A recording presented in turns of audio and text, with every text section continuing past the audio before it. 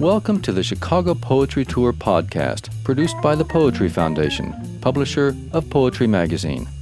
This is tour number 13, Graceland Cemetery. This tour is set in the elegant old cemetery on Chicago's north side and features poetry by Carl Sandburg, Vachel Lindsay, and the founder of Poetry Magazine, Harriet Monroe. The Chicago Poetry Tour is a multimedia tour of poetry written in and about Chicago. It features a wide range of poets, set in a variety of neighborhoods and landmarks. The tour explores 22 sites around the city and showcases the dynamic and legendary history of poetry in Chicago through archival and contemporary recordings of poets and scholars, local musicians, and historic photos.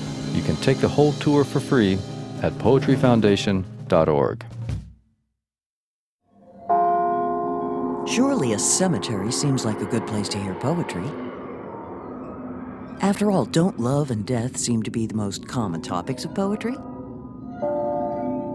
When you visit Graceland, you can pick up a map in the office to find the grave sites we talk about. We'll start in the high-rent district. You can't miss it. Just look for Pullman, Kimball, or Palmer. These were wealthy men who made their fortunes in the late 19th century.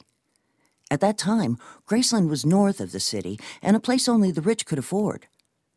Chicago literary professor Bill Savage says that Carl Sandburg noticed what this cemetery reveals about class. One of the things that Sandburg was most interested in Chicago was the gap between the working lives of most of the people in the city and not just the wealth of some of its citizens, but the cultural attitudes toward workers, and especially toward working women, who were looked down upon as immoral and as lesser, when in reality, of course, they were simply trying to live like anybody else. Sandburg considers this gap between rich and poor in a poem he wrote called Graceland. It describes the opulent displays in this cemetery. Tomb of a millionaire. A multi-millionaire, ladies and gentlemen. Place of the dead where they spend every year. The usury of $25,000 for upkeep and flowers to keep fresh the memory of the dead. The merchant prince gone to dust commanded in his written will over the signed name of his last testament $25,000 to be set aside for roses, lilacs, hydrangeas, tulips, for perfume and color, sweetness of remembrance around his last long home. 100 cash girls want nickels to go to the movies tonight. In the back stalls of 100 saloons, women are at tables drinking with men or waiting for men jingling loose silver dollars in their pockets. In 100 furnished rooms is a girl who sells silk or dress goods or leather stuff for $6 a week wages. And when she pulls on her stockings in the morning, she is reckless about God and the newspapers and the police and the talk of her hometown or the name people call her. That was Mark Smith reading Carl Sandburg's poem, Graceland. A little to the east of these elaborate tombs of the rich is the modest gravesite of John Peter Altgeld. As governor, Altgeld pardoned the anarchists who were wrongfully convicted after the Haymarket Massacre. He was memorialized in Vachel Lindsay's poem, The Eagle That Is Forgotten. Carl Sandburg tells the story. Eagle Forgotten, a poem to John Peter Altgeld, the man who pardoned the anarchists. Back there in 1893, they had been convicted in 1886 and 4 of them hanged in the Cook County Jail nearby. And he was excoriated, and he had killed himself politically. And he died early with a broken heart. Eagle Forgotten. Sleep softly, eagle forgotten, under the stone. Time has its way with you there, and the clay has its own. We have buried him now, thought your foes, and in secret rejoiced. They made a brave show of their mourning, their hatred unvoiced. They had snarled at you, barked at you, foamed at you day after day. Now you were ended. They praised you and laid you away.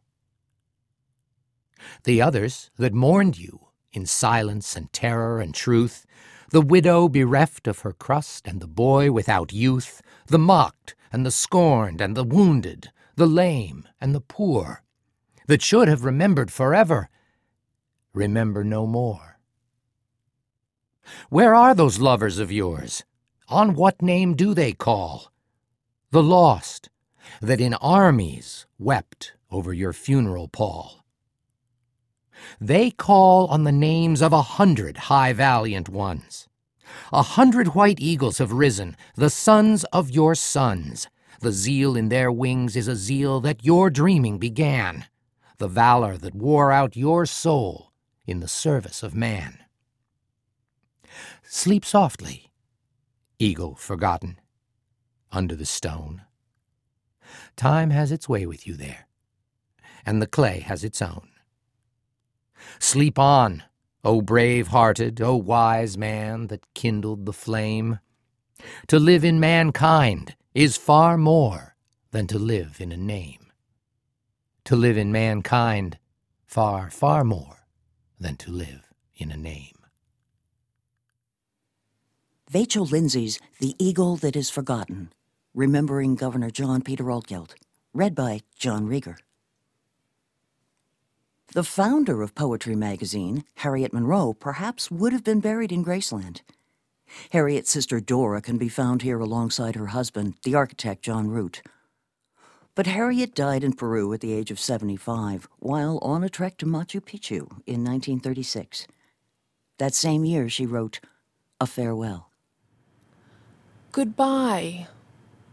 No, do not grieve that it is over, the perfect hour, that the winged joy, sweet honey-loving rover, flits from the flower.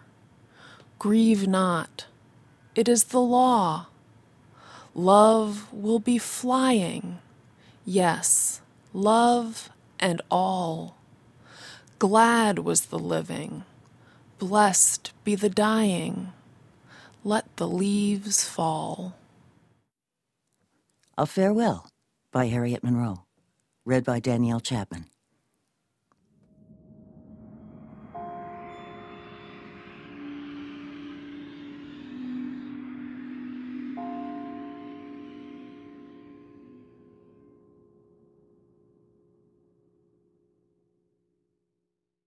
This has been the Chicago Poetry Tour podcast. This was tour number 13, Graceland Cemetery. The narrator was Patty McKinney. The opening music is by the Deep Blue Organ Trio, used with permission of Delmark Records. The full tour with 22 sites is available for free. You can take the multimedia tour online or download audio files at poetryfoundation.org. I'm Ed Herman. Thanks for listening.